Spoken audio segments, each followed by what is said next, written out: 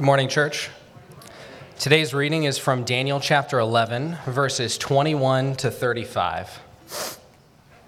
In his place shall arise a contemptible person to whom royal majesty has not been given.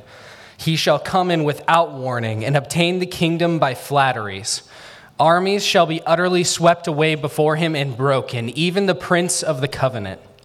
And from that time that an alliance is made with him, he shall act deceitfully, and he shall become strong with a small people. Without warning, he shall come into the richest parts of the province, and he shall do what neither his fathers nor his fathers' fathers have done, scattering among them plunder, spoil, and goods. He shall devise plans against strongholds, but only for a time.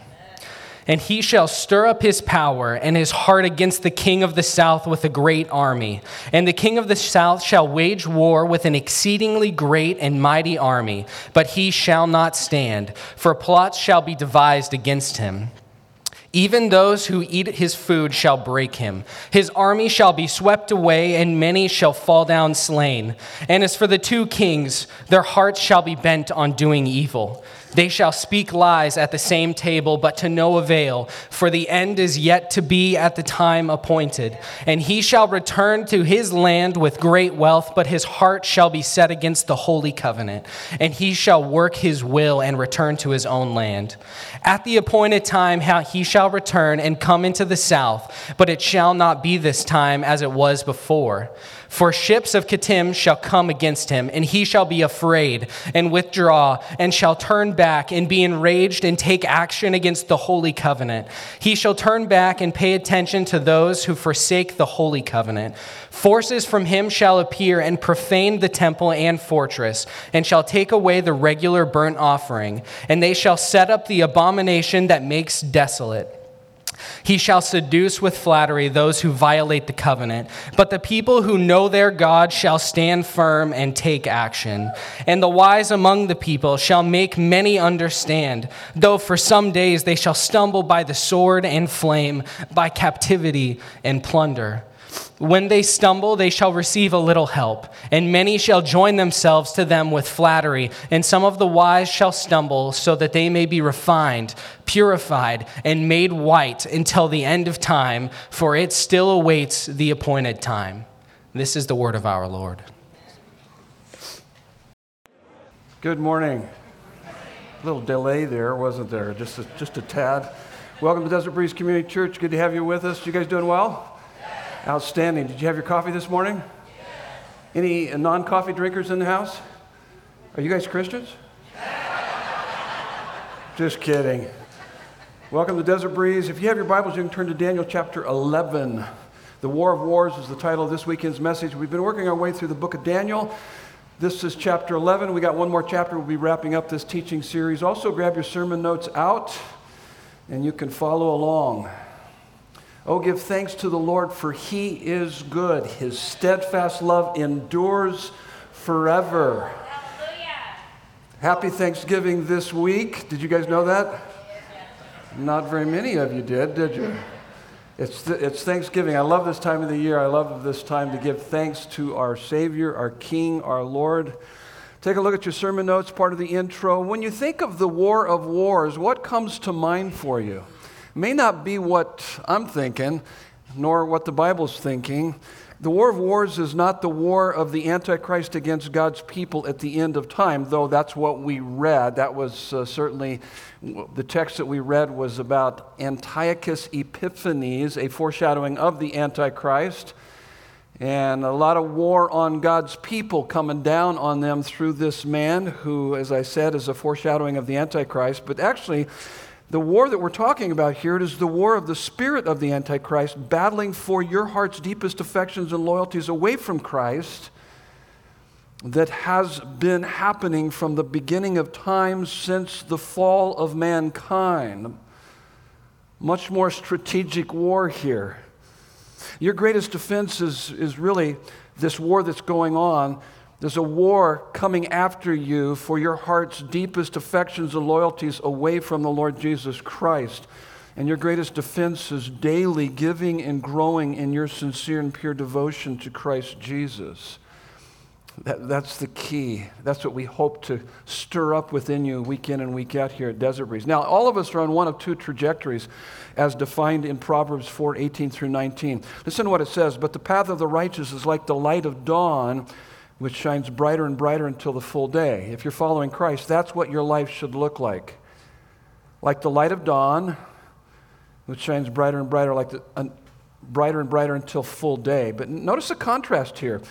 The way of the wicked is like deep darkness. They do not know over what they stumble. So you got this contrast between wickedness getting darker and darker and righteousness getting brighter and brighter. We're on one of two trajectories here. Everybody in here, everybody out there, everybody in the world.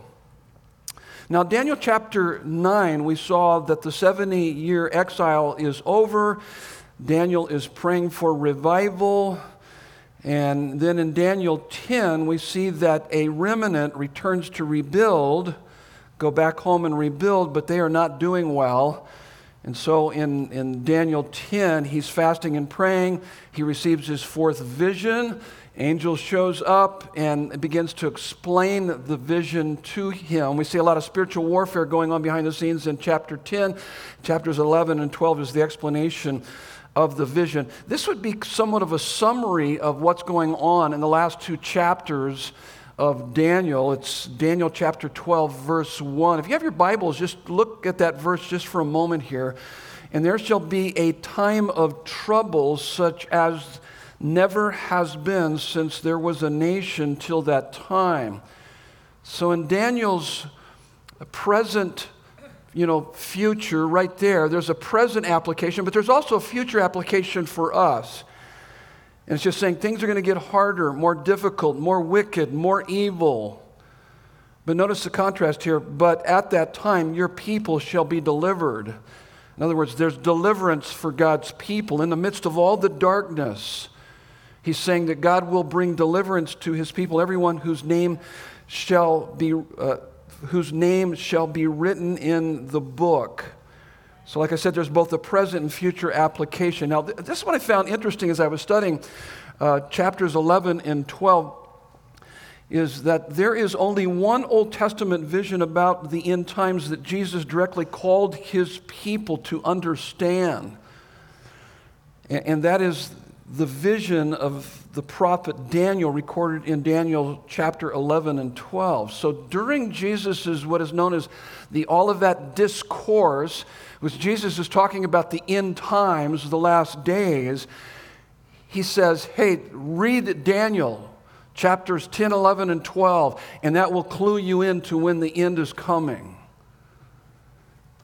It's on your notes here, Matthew 24, 15 through 21. So when you see the abomination of desolation spoken of by the prophet Daniel, so he speaks of that two times, once in Daniel 11 in verse 31 and once in Daniel 12, verse 11.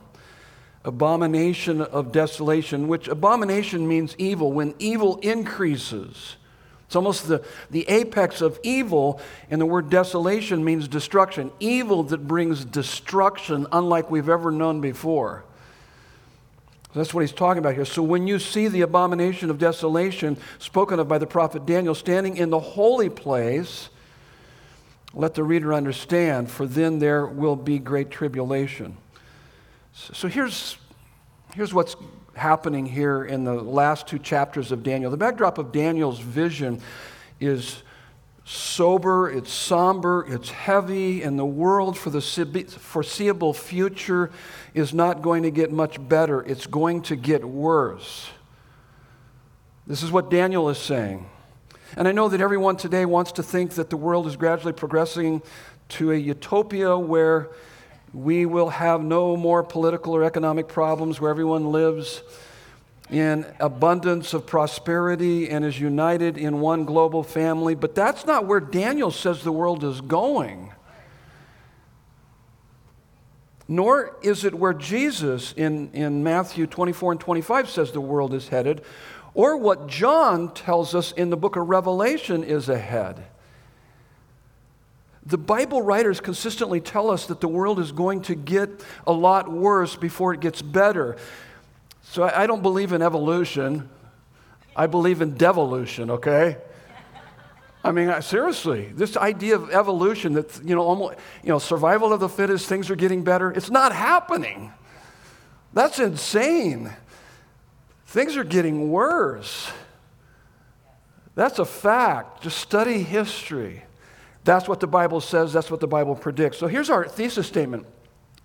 So as the world gets darker, life will get harder. But God's grace, I love it. But God's grace will shine brighter on us and through us. Did you know that? That's the story of Daniel. So here's what's interesting. I don't know if you noticed this, but at the end of our reading, and if you read the whole chapter, it's 45 verses. Tucked away right there in the middle, there are some verses 32b to 35. Oh my goodness, you see the grace of God on his people in the midst of all this crazy darkness. And so, thesis statement, as the world gets darker, life will get harder, but God's grace will shine brighter on us and through us. Now, in John 16:33, it's interesting. Jesus was telling his disciples that he's going to die. They didn't get it. And basically, he's just saying, hey, this is going to get really crazy for you guys, and you're going to be running, scared like rats jumping off of a sinking ship. It's going to get out of control. But I'm telling you these things before they happen so that in me you may have peace. In this world, you will have tribulation, but take heart. I've overcome the world. And so I believe that God gives us these warnings in his word. Hey, it's going to get ugly. It's going to get hard. It's going to get difficult. The world is going to hell in a handbasket, but my grace is upon you. I've overcome the world. You can have peace in me, even in the midst of all the craziness. That's what our text is all about this morning. Let's begin with a word of prayer. Would you bow your heads with me? Let's invite God's presence here once again and ask him to guide us and direct us and to open our eyes and to learn what we need to learn this morning. Father God, we're thankful that you tell us these things before they happen so that when they happen, we can have peace. In this world, we're going to have tribulation. The Bible promised us that. But you have overcome the world, Lord Jesus. We're thankful for the power, the grace that we have in you. And God, I'm sure that there are those here this morning that are struggling. They're experiencing their own tribulation, their own problems. And God, I know that John 14:27 is for them. As you told your disciples, peace I leave with you. Peace, my peace I give to you. Not as the world gives, do I give to you. Let not your hearts be troubled, nor be afraid. Lord, I pray that those that have come in here with a lot of worry, with a lot of stress, with a lot of anxiety, that they could lay that aside and experience your peace, that they could have their confidence in your loving, wise care of their lives renewed in Jesus' name. And everyone said, amen. So let's take a look at this. You can see, so there's two parts to this. As the world gets darker, life gets harder. That's the first section. Let's take a look at that just for a moment. Now, it's interesting. The Bible in fact, Jesus uses this metaphor in the Olivet Discourse as he talks about the end times. Use this idea of birth pains. Anybody know what birth pains are all about? Anybody here ever experienced birth pains? Oh, you caused them? Okay. How dare you? So it's interesting when I think about birth pains. When I think of birth pains, I think of the kidney stone that I passed a few years ago that I felt like I was going to die. And some people would say, well, that's kind of close to it. Most women probably wouldn't say that. I would say that, okay. I felt that pain, maybe not quite like you felt the pain. But my wife was in labor for about 16 hours. And while she was in labor and I was there assisting her as best as I could, I said really dumb thing while we were in there about 12 hours into this. I said, honey, are you experiencing some discomfort? And she had that look on her face. The first time I've ever seen that homicidal look on her face.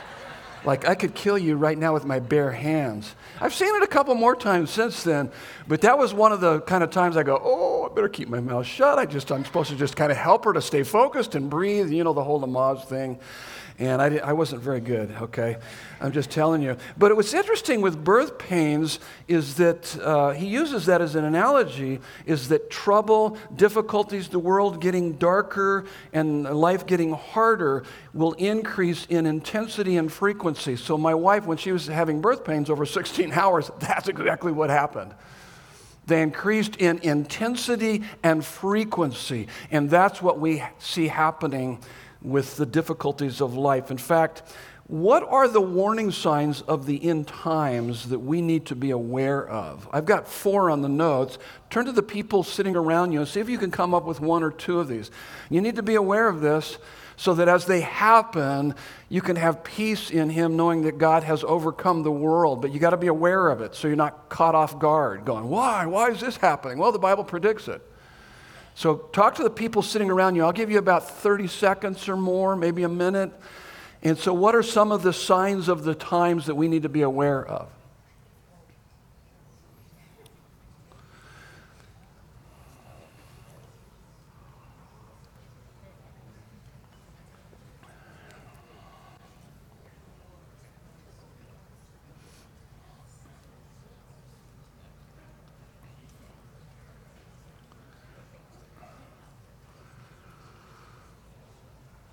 Okay, so I think I gave you enough time there to talk about that. So let's see how well your list lines up with the list that I've got here. First one on your notes, first fill in the blank, distress of nations. Did you guys come close to that? Kind of a junk drawer, kind of a statement. I'm putting a lot into that, and I'll talk about that in a moment. But Daniel 11 includes amazing details about the conflict of great empires, political developments, end-time powers that would affect the Jews and all people today. And I gave you a little bit of a kind of a breakdown of that in your notes. Persia Empire verses 1 and 2, Greek Empire verses 3 through 4, conflict between Egypt and Syria verses 5 through 20. And then we've got, and this is the text that we read, Antiochus Epiphanes verses 21 through 35, foreshadowing the Antichrist. We didn't read this section, verses 36 through 45. The details are stunningly accurate. And I'm not going to go through and unpack these and show you how they line up. These were future to Daniel. They're in our past, except for the Antichrist in verses 36 through 45. That's still in our future. But all of these are in our past. They were in Daniel's future. The details are stunningly accurate. And if you want to study more on this, there's guys that you can go to, such as Chuck Smith, The Word for Today. He's got an app. You could go through this particular message with him, this chapter. Chuck Missler, The Book of Daniel Commentary, or David Guzik, The Book of Daniel Commentary. These guys go into specific detail and show you the accuracy of what Daniel spoke. Now, this is what you need to keep in mind. Bible prophecy gives proof that the Bible is God's Word. It protects and prepares us for the future and reveals God's providential hand, always working for our good in His glory. Here's what I want to remind you of. We've been talking about that over the last few weeks since we started into the second part of the book of Daniel, chapters 7 through 12. God has the authority to set into place the leaders of the nations to serve His purposes. That's the idea here. Some of these leaders, most of these leaders He's talking about are wicked. They're evil. These are world-governing empires. And yet God is showing what's going down, and He's saying, hey, I rule history. We've got to keep that in mind as it relates to American history. And so God has the authority to set into place the leaders of the nations to serve His purposes. Daniel chapter 4, verse 17, Daniel chapter 4, verse 25, Romans 13, 1 through 4. And I'm saying that in light of the recent election and even future elections and what goes down. You might not be pleased with how things are headed. I got that. I understand. I feel the same way. But let me remind you of a quote that I shared about 3 weeks ago. John Quincy Adams, the 6th president, fought to end the institution of slavery throughout his life while never attaining the goal. He never gave up. When asked how he persevered in the face of ever-present hostile opposition, he wisely observed. Remember his statement? Remember the quote? Duty is ours, results are God's. You guys remember that? Not very many of you remember that. That's the reason why I have the gift of repetitiveness and redundancy, okay? That's why I repeat myself, because I don't remember that. I had to go back to my notes and go, okay, what was that again? I taught it like 3 times that weekend. So I've got to keep reminding myself, duty is ours, results are God's. And so when we face circumstances in our nation's history for our future, it's okay to be sorrowful, but don't be in despair. Sorrow? Yes. Despair? No. Why? Because God always wins, Daniel chapter 7. You're forgetting what we learned there. God rules history, Daniel chapter 8. Humble, bold prayer, Daniel chapter 9. Pray for revival, renewal, and awakening. That's what we need more than anything here in our country today. Angels and demons, Daniel chapter 10. We saw the curtain was pulled back. We saw the major spiritual warfare that's going on behind the scenes. Better hit our knees, be praying, be seeking the Lord. And then the war of wars this weekend. The war is for the hearts and lives of people for all eternity. That's the war of wars. That's the war of wars. Don't get distracted by any other war that's at hand. It's the war for our heart's deepest affections and loyalties away from Christ, and then our bright future, Daniel chapter 12. So Luke 21:25 uses this idea, the language of distress of nations. Distress of nations. Matthew 24:6, it says wars and rumors of wars. So expect that. Expect distress of nations, wars and rumors of wars. The last 100 years have been the bloodiest century in all of human history. More people have been killed by genocide and war and abortion than any other century in history. Did you know that? So we're seeing this increase in intensity and frequency. We're living more and more in the last times. Now, when I say distress of nations, I'm including other things in there. This includes terrorism, racial clashes, violent weather. Are we increasing in intensity and frequency of violent weather patterns on this planet? Oh my goodness. Yes. War, financial crisis, disease, COVID, hello. Worldwide pandemic, wake up. We're living in the last days. That's what we need to know. So the intensity of the distress will cause men's hearts to fail from fear. We don't need to have our hearts fail with fear. We don't need to be full of fear. It tells us in Luke 21:25-26, there will be on the earth, distress of nations, men's hearts failing them for fear. So you got distress of nations. Here's the second one. It's on your notes. Falling away. There will be a great falling away of people from God. Verses 21-35. Antiochus Epiphanes rises to power. That's what we were reading in our text. Pretty vicious stuff. Foreshadowing of the Antichrist. So I got it laid out in your notes. His craftiness, his deception.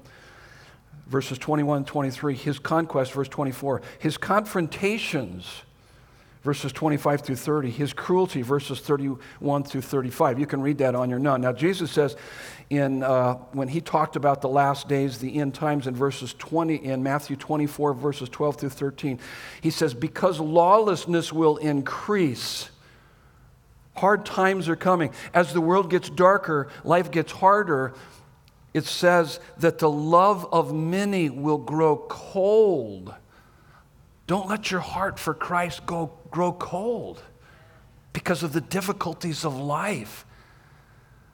But it says those who persevere to the end shall be saved. You want to persevere to the end. Now let me read a couple verses. If you get your Bibles open, look at verse 21, just to show you the deceptiveness of this Antiochus Epiphanes and which is a foreshadowing of the Antichrist and the times we live in. Look at verse 21. He shall come in without warning and obtain the kingdom by flatteries. So we know that there's a man in the future going to come on the scene, and oh my goodness, he's going to have answers to all the world's problems, and everybody's going to go, woo-hoo-hoo! He's bringing unity and harmony to the world. That's fantastic. And the world will rally around him. He's called the Antichrist.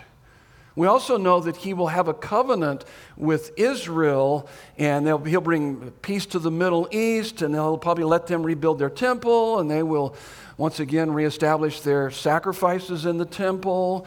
And so we got this about 7 years of tribulation. Within the first 3.5 years, there'll be a lot of peace, but man, all hell will break loose about 3.5 years into that. And this is where we see that he goes into the temple, he stops the sacrifices and says, hey, I'm God, worship me. And that's where we got the mark of the beast kind of idea in the scriptures, that if you don't bow down, you will be taken out You will be annihilated. You will be martyred for your faith, your belief. And so look at verse 23. And from the time that an alliance is made with him, he shall act deceitfully. And he shall become strong with a small people. Verse 32, he shall seduce with flattery those who violate the covenant. He's going to take people that violate the covenant. Means these are Jews who turn their back on their covenant and follow him. There are going to be people who claim to be Christians who are going to fall away from the faith in the last days. There's a great falling away. Now, Scripture describes many people falling away from the faith in the end times. I gave you a whole bunch of verses here you can study on your own just to validate that point. So you got distress of nations, and then you got this massive falling away. Don't get caught up in that. Don't let your heart grow cold. Persevere to the end. There'll be a lot of people falling away. Now the Spirit expressly says that in the latter times some will depart from the faith, giving heed to deceiving spirits and doctrines of demons. 1 Timothy 4, 1 through 2. Now, Don Miles, our chairman of our board of elders, sent out to the elders this last week some stats, which I found really fascinating. I knew this was true. Average church attendance is still not back to pre-COVID lockdown levels. There's already been a falling away just from COVID. Now, we're delighted with what we've got going on here. We continue to grow, and we see a lot of health happening here, but average church in America today is not doing so well. A lot of people are AWOL. They're not coming back to church. We're already seeing a falling away, and that was just COVID. I can only imagine if it gets more difficult, how many more people will fall away. So you've got distress of nations falling away, then you've got persecution and martyrdom. Verses 31 through 35, these are phenomenal verses, and yet they're very harsh verses because within these you see martyrdom, you see persecution. This Antiochus Epiphanes, he was around about 175 BC, will have a hellish hatred for Israel. Obviously, so will the Antichrist. He will desecrate the temple, cause the daily sacrifices to cease. We see that in verses 31 and 32. He will murder many Jews, but it will have a purifying effect on those who survive. You can see that in those verses 31 through 35. So here's what we've got, what we're heading into. In the last days, there will be an explosion of antagonism towards God's people. You can expect that. You can expect persecution and even possibly martyrdom. Matthew 24:9. We are already seeing evidence of this today. I gave you a number of verses just to kind of show you this is what the Bible predicts. Now, persecution against Christians in the world is as high as it has ever been, and it will likely only get worse. There's a ministry called Open Doors, a ministry that helps the persecuted church around the world, tells us that today over 340 million Christians live in places where they experience high levels of persecution. 340 million Christians live in places where they experience high levels of persecution. That's the highest in history. Last year, almost 5,000 believers were martyred because of their faith. 5,000. I mean, we're pretty protected here. Someone snubs us, someone says something hateful to us. That's no big deal to what most of the Christians are experiencing worldwide. Over 4,000 Christian churches were burned. Another 4,000 Christians were imprisoned, many without trial because of their faith. And even, let's look at our country just for a moment. Even in our country, where we supposedly have a guaranteed freedom of religion, we're seeing the steady eroding of those things. Already in some places, if you hold to what Scripture teaches about sexuality, gender, or the sanctity of life, or the way of salvation, you can be labeled as a bigot, you can be canceled, you could even be fired. That's happening. It's only going to get worse. It's only going to get worse. That's what the Bible predicts, that's what the Bible says. And so you've got distress of nations falling away, persecution, martyrdom, and then you've got increased godlessness. That's your next fill in the blank. That's verses 33 36 through 45. We didn't read this, but this is the Antichrist. This is insane. Let me just read to you just some of the verses here, because I'm telling you, this guy's the epitome of narcissism. I mean, and that's what we see in our culture today. Narcissism is just self-centeredness on steroids, okay? And we all tend to kind of lean towards that because we all want to be our own God, the God of our own life. By the way, that's the essence of sin. Sin is substituting ourselves for God, playing God. And of course, we know that salvation is God substituting himself for us in our place for our sins on the cross. So we like to play God. See if this guy's not playing God here. And the king shall do as he wills. He shall exalt himself and magnify himself above every god, and shall speak astonishing things against the God of gods. He shall prosper till indignation is accomplished, for what is decreed shall be done. In other words, God's going to just let it run its course to a certain degree, and then all of a sudden, I remember a quote from A.W. Tozer a number of years ago. He said, man can shake his fist at God, but God ultimately determines how many times man will shake his fist at him. I mean, that's what you've got with this Antichrist. It tells us in 2 Thessalonians chapter 2, when Jesus shows up on the scene with the Antichrist, he's going to take him out with the breath of his mouth. Boom, just like that. You're done. I love it. That's the team I want to be on, the Jesus team, okay? And so so this guy's so full of himself, he shall pay no attention to the gods of his fathers or the one beloved by women. He shall not pay attention to any other god, for he shall magnify himself above all. Narcissism, the epitome of self-centeredness, but that's what we see happening, increased godlessness. He's kind of the apex of all that's already happening.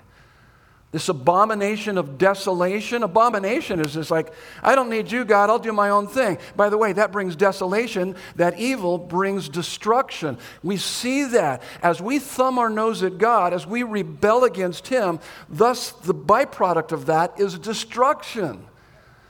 And as long as we continue to shake our fist at God, God continues to pour his grace upon us, giving us time to come back to him and put our faith in him. God is not willing that any should perish, but all come to repentance. And so, increased godlessness.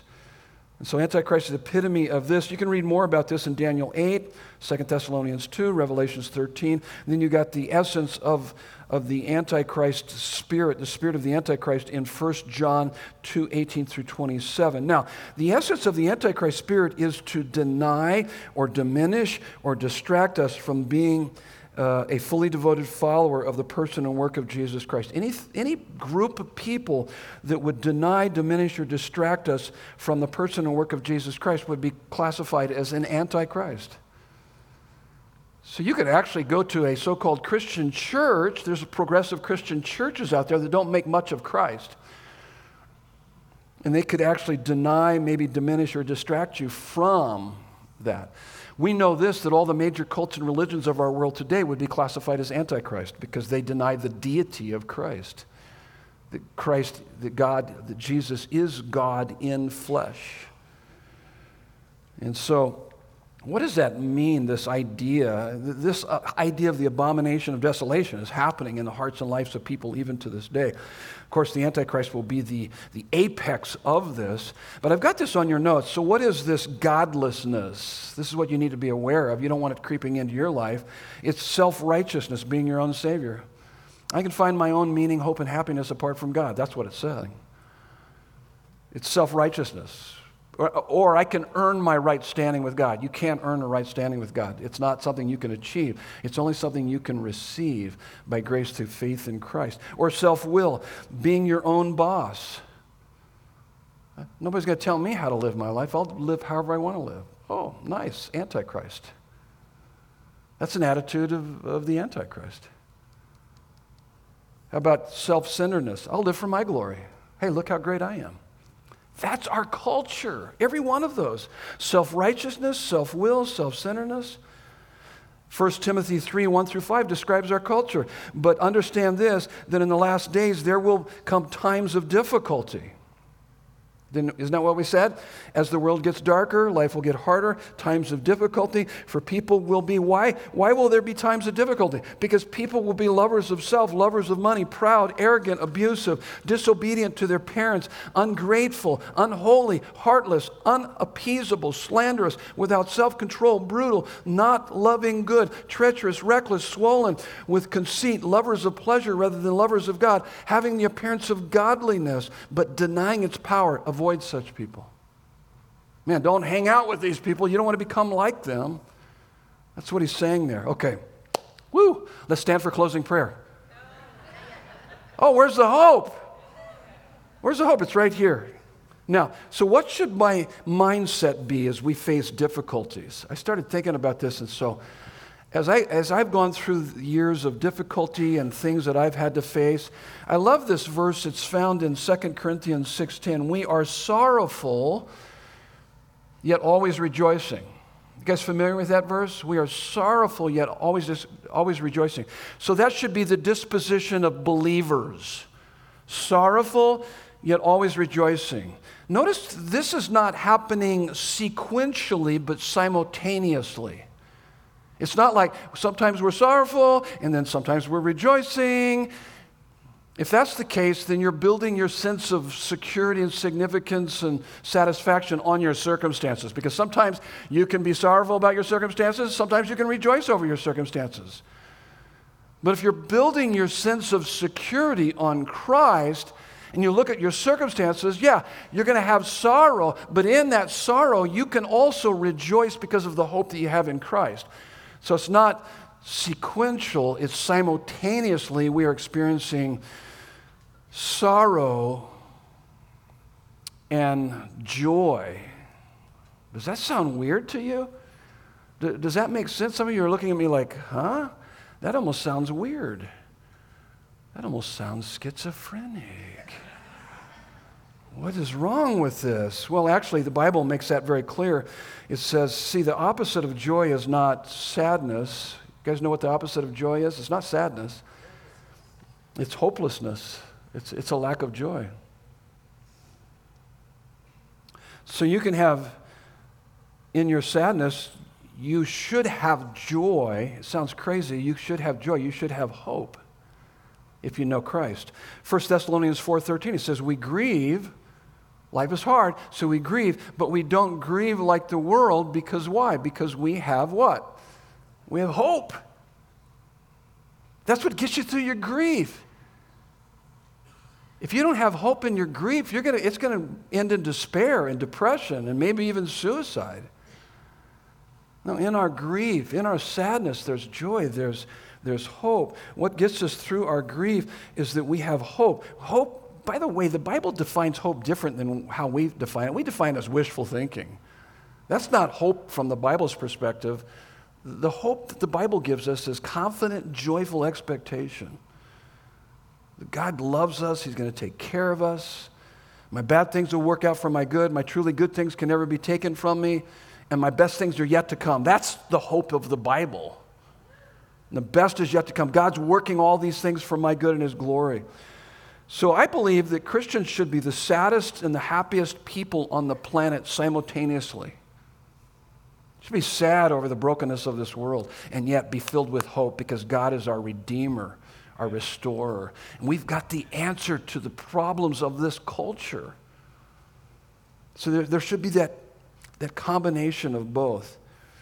I love what one pastor said. He said it's really God is working an optimum environment, is what he calls it, optimum environment. We must see the big picture, the negative and positive aspects, knowing that God is establishing the optimum environment for His people to walk in love, power, and purity. What the devil means for evil, God will use for good to train His people and cause them to mature. God uses the least severe means to bring the greatest number of people to the deepest level of love. So, no doubt about it, we are sending our kids out into a hostile world. I think of my grandkids. I have adult kids, I've got grandkids. I think of the kids in our church, our children's and our children's ministry, our youth ministry. I want you to think about this, parents, that we are sending our kids out into a hostile world, and we need to prepare them for that. That's what our church is all about, preparing our kids at a very young age of what they're going to face in this world. We can't be content with superficial Christianity. Kids who don't cuss, drink, or chew, or hang with kids who do. It's got to be more than behavioral modification. It's got to be heart transformation. And so we need to teach them that Jesus is worth living and dying for. And though the world may take everything from them, he is infinitely and eternally worth it. That's the message they need to hear from us. That's what they need to see in our lives. That whatever we give up for Christ is nothing compared to what we gain in him as we stand strong in all that he has for us. So as the world gets darker, life will get harder. Oh my goodness, verses 32b through 35 are absolutely out of this world. Let's unpack them here. So God's grace will shine brighter on us and through us, tucked away in chapter 11 and repeated in chapter 12, while at the same time surrounded by all of this prophecy of the world getting darker. There's some characteristics that should be evident in our lives. Here's the first one, knowing God. I think this is my favorite right here. I think this is what the Christian life is, the best part of the Christian life and what the Christian life is all about, knowing God. Look what it says in verse 32b. Notice the context. Let me read verse 32a. He shall seduce with flattery those who violate the covenant. He's talking persecution, difficulties, hardship. But the people who know their God. And then he goes on to talk about the characteristics of those people in the midst of difficulties. But the people who know their God. The word know is the Hebrew yada. It's not just information about God, it's intimacy with God. It's one thing to know truths about the nature and the character of God, and for that to be intellectually coherent, but it's altogether another to have the nature and the character of God to be experientially captivating and compelling. It's where those truths go from a concept to a reality, where you interact with God, you know him, you walk with him, you experience him. He speaks to your heart, he leads and he guides you. For this is eternal life, that they may know you, the only true God, and Jesus Christ, in whom you have sent. John 17:3. So intimacy with God is the blood-bought opportunity to develop an ongoing dialogue, conversation, relationship with the most loving, wise, powerful, kind, generous, understanding, righteous, holy, perfect person in the universe. And nothing will give you more fulfillment and fruitfulness, love, joy, peace. Nothing will give you more fulfillment and fruitfulness like intimacy with him that all the success in this world could never give you.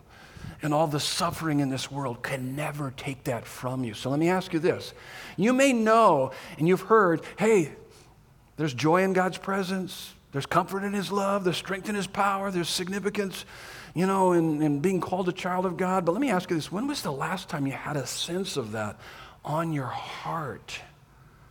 You had an experience of the joy of his presence.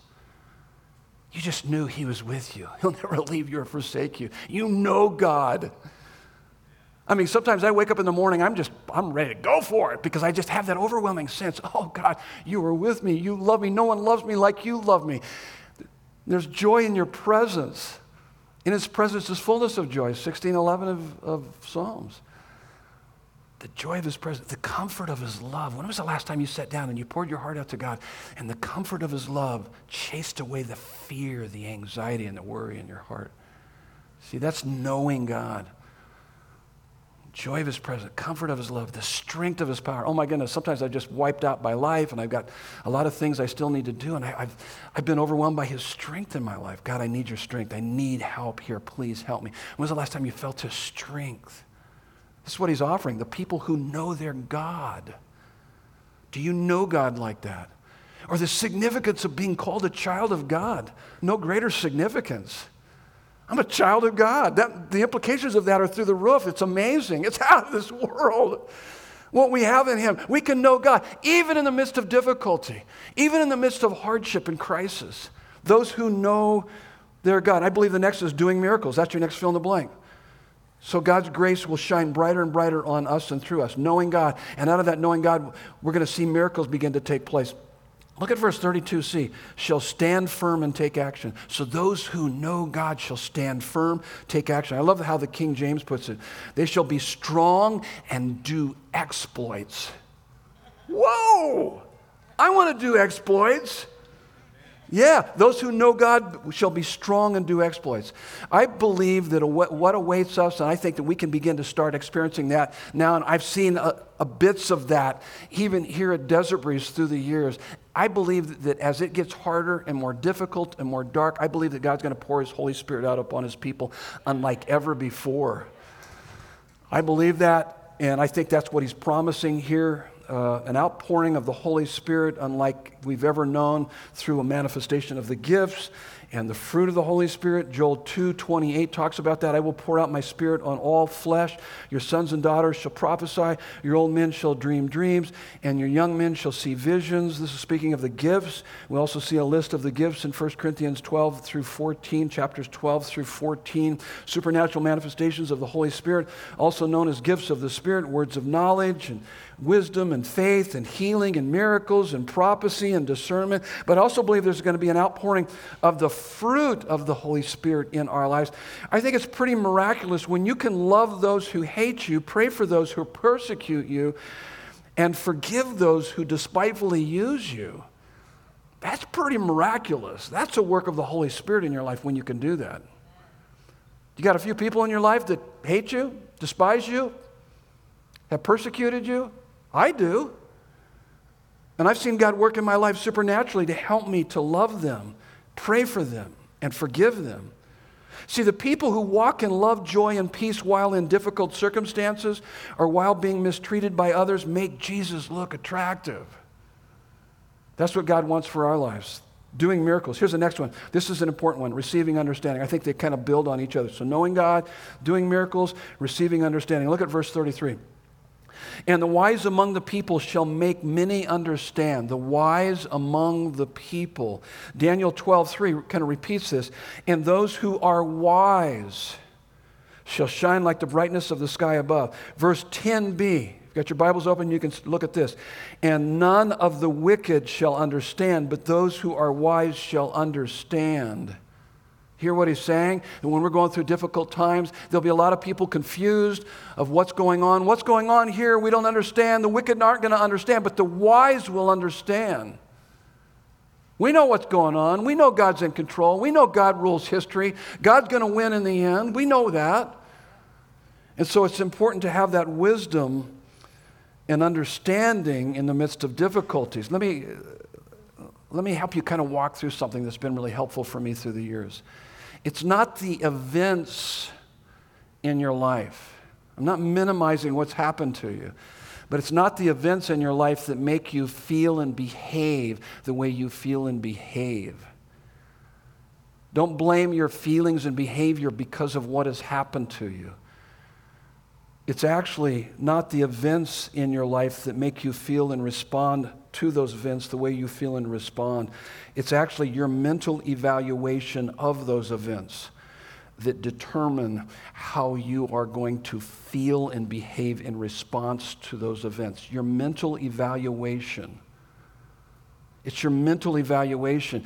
In other words, you need to have wisdom and understanding in the midst of those hard, difficult situations.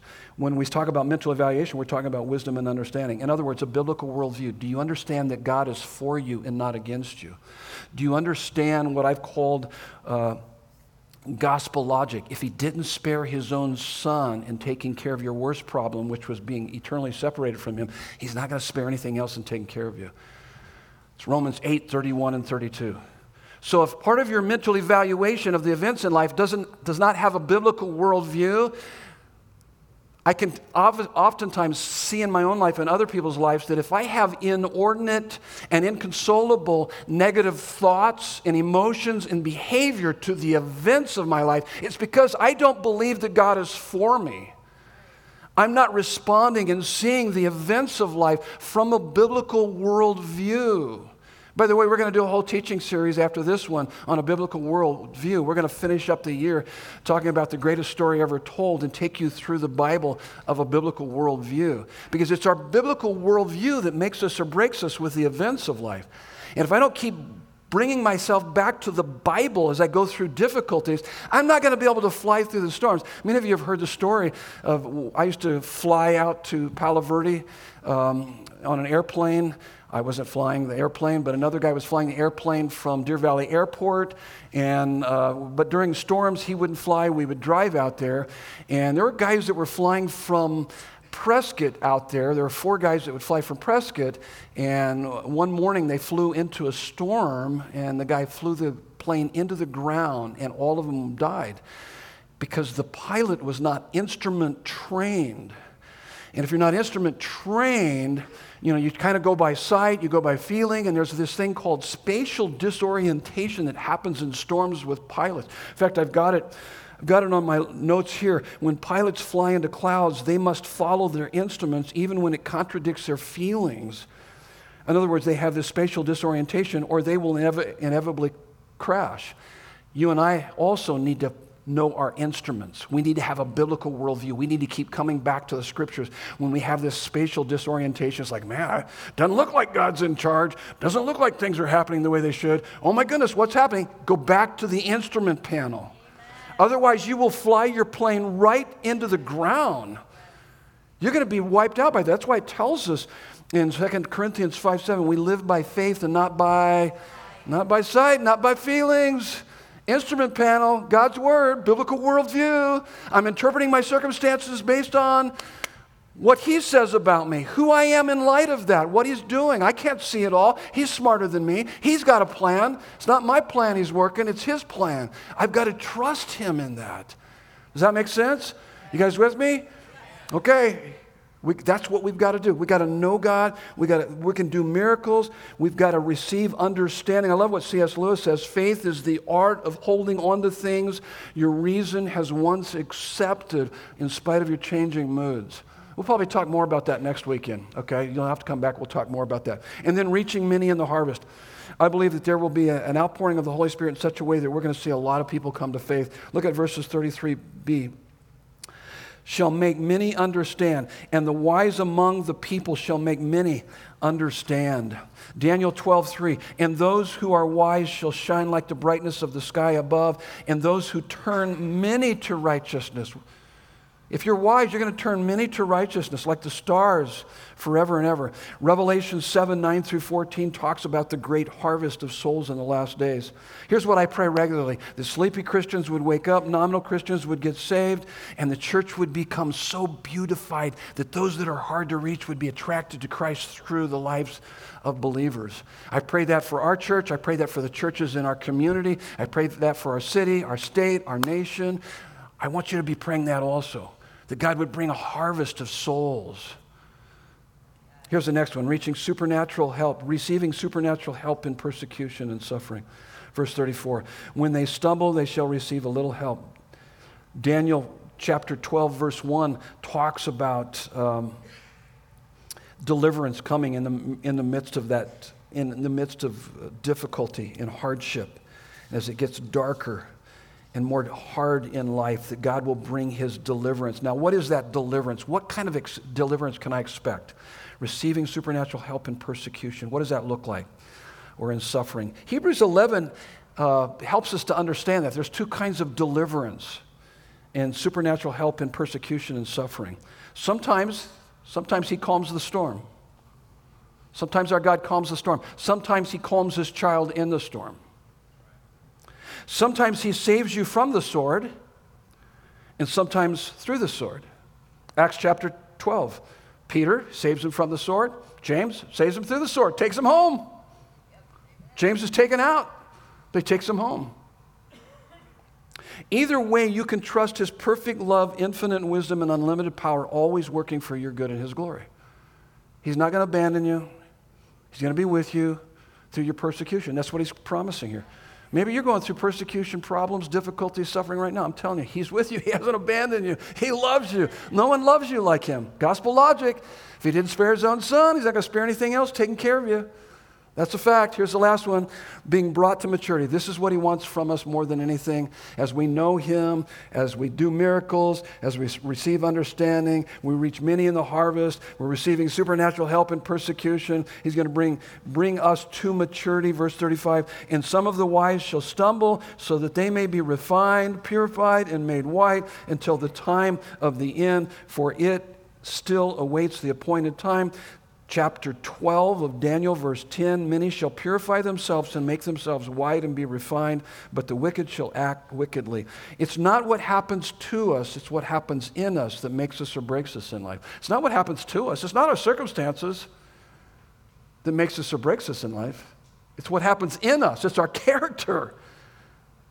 It's our character that makes us or breaks us in life. He wants you to have Christ-like character. He wants to grow you up. He wants you to experience holiness, wholeness through Jesus Christ. Holiness or character is about being so happy in Christ that sin loses its appeal and suffering loses its effect. Remember the War of Wars, where we started. The War of Wars is the battle for our heart's deepest affections and loyalties. Give your heart's deepest affections and loyalties to Christ this morning. Do that every day. That's your best defense. If you've never done that before, I would invite you to do that this morning. Man, give your life to Jesus. Acknowledge that your sins separate you from God. Believe that Christ died in your place for your sins and confess Him as Savior and Lord. You can do that as we pray in just a moment. I would invite you to do that. And I'd love to hear about it. You come up and talk to me about it. I'd love to pray with you this morning. Next weekend, Our Bright Future, Daniel chapter 12. I thought this was going to be a little bit shorter, but it wasn't. But I had 45 verses to cover. Next week, it's only 13 verses, okay? Okay, so we go from 45, verse 11, to chapter 12, 13 verses. Nice smooth landing as we finish up the book, okay? That's where we're going next week. Yeah, I'll be up front at the end of the service along with any available elders or leaders. If you're new, we'd love to meet you. If you need prayer, we'd love to pray with you. If you've got any questions, I'd love to try to answer those questions for you. Let's pray. Father God, as the world gets darker, we know that life is going to get harder, but your grace will shine brighter on us and through us. 2 Corinthians 8:9, for we know the grace of our Lord and Savior Jesus Christ, that though He was rich, yet for our sakes He became poor, so that through His poverty we might become rich. And so, Father, we ask that you would make all grace abound to us, so that in all things, at all times, having all that we need, we will abound in every good work for our joy and your glory. In Jesus' beautiful name. And everyone said, amen. Love you guys. God bless you.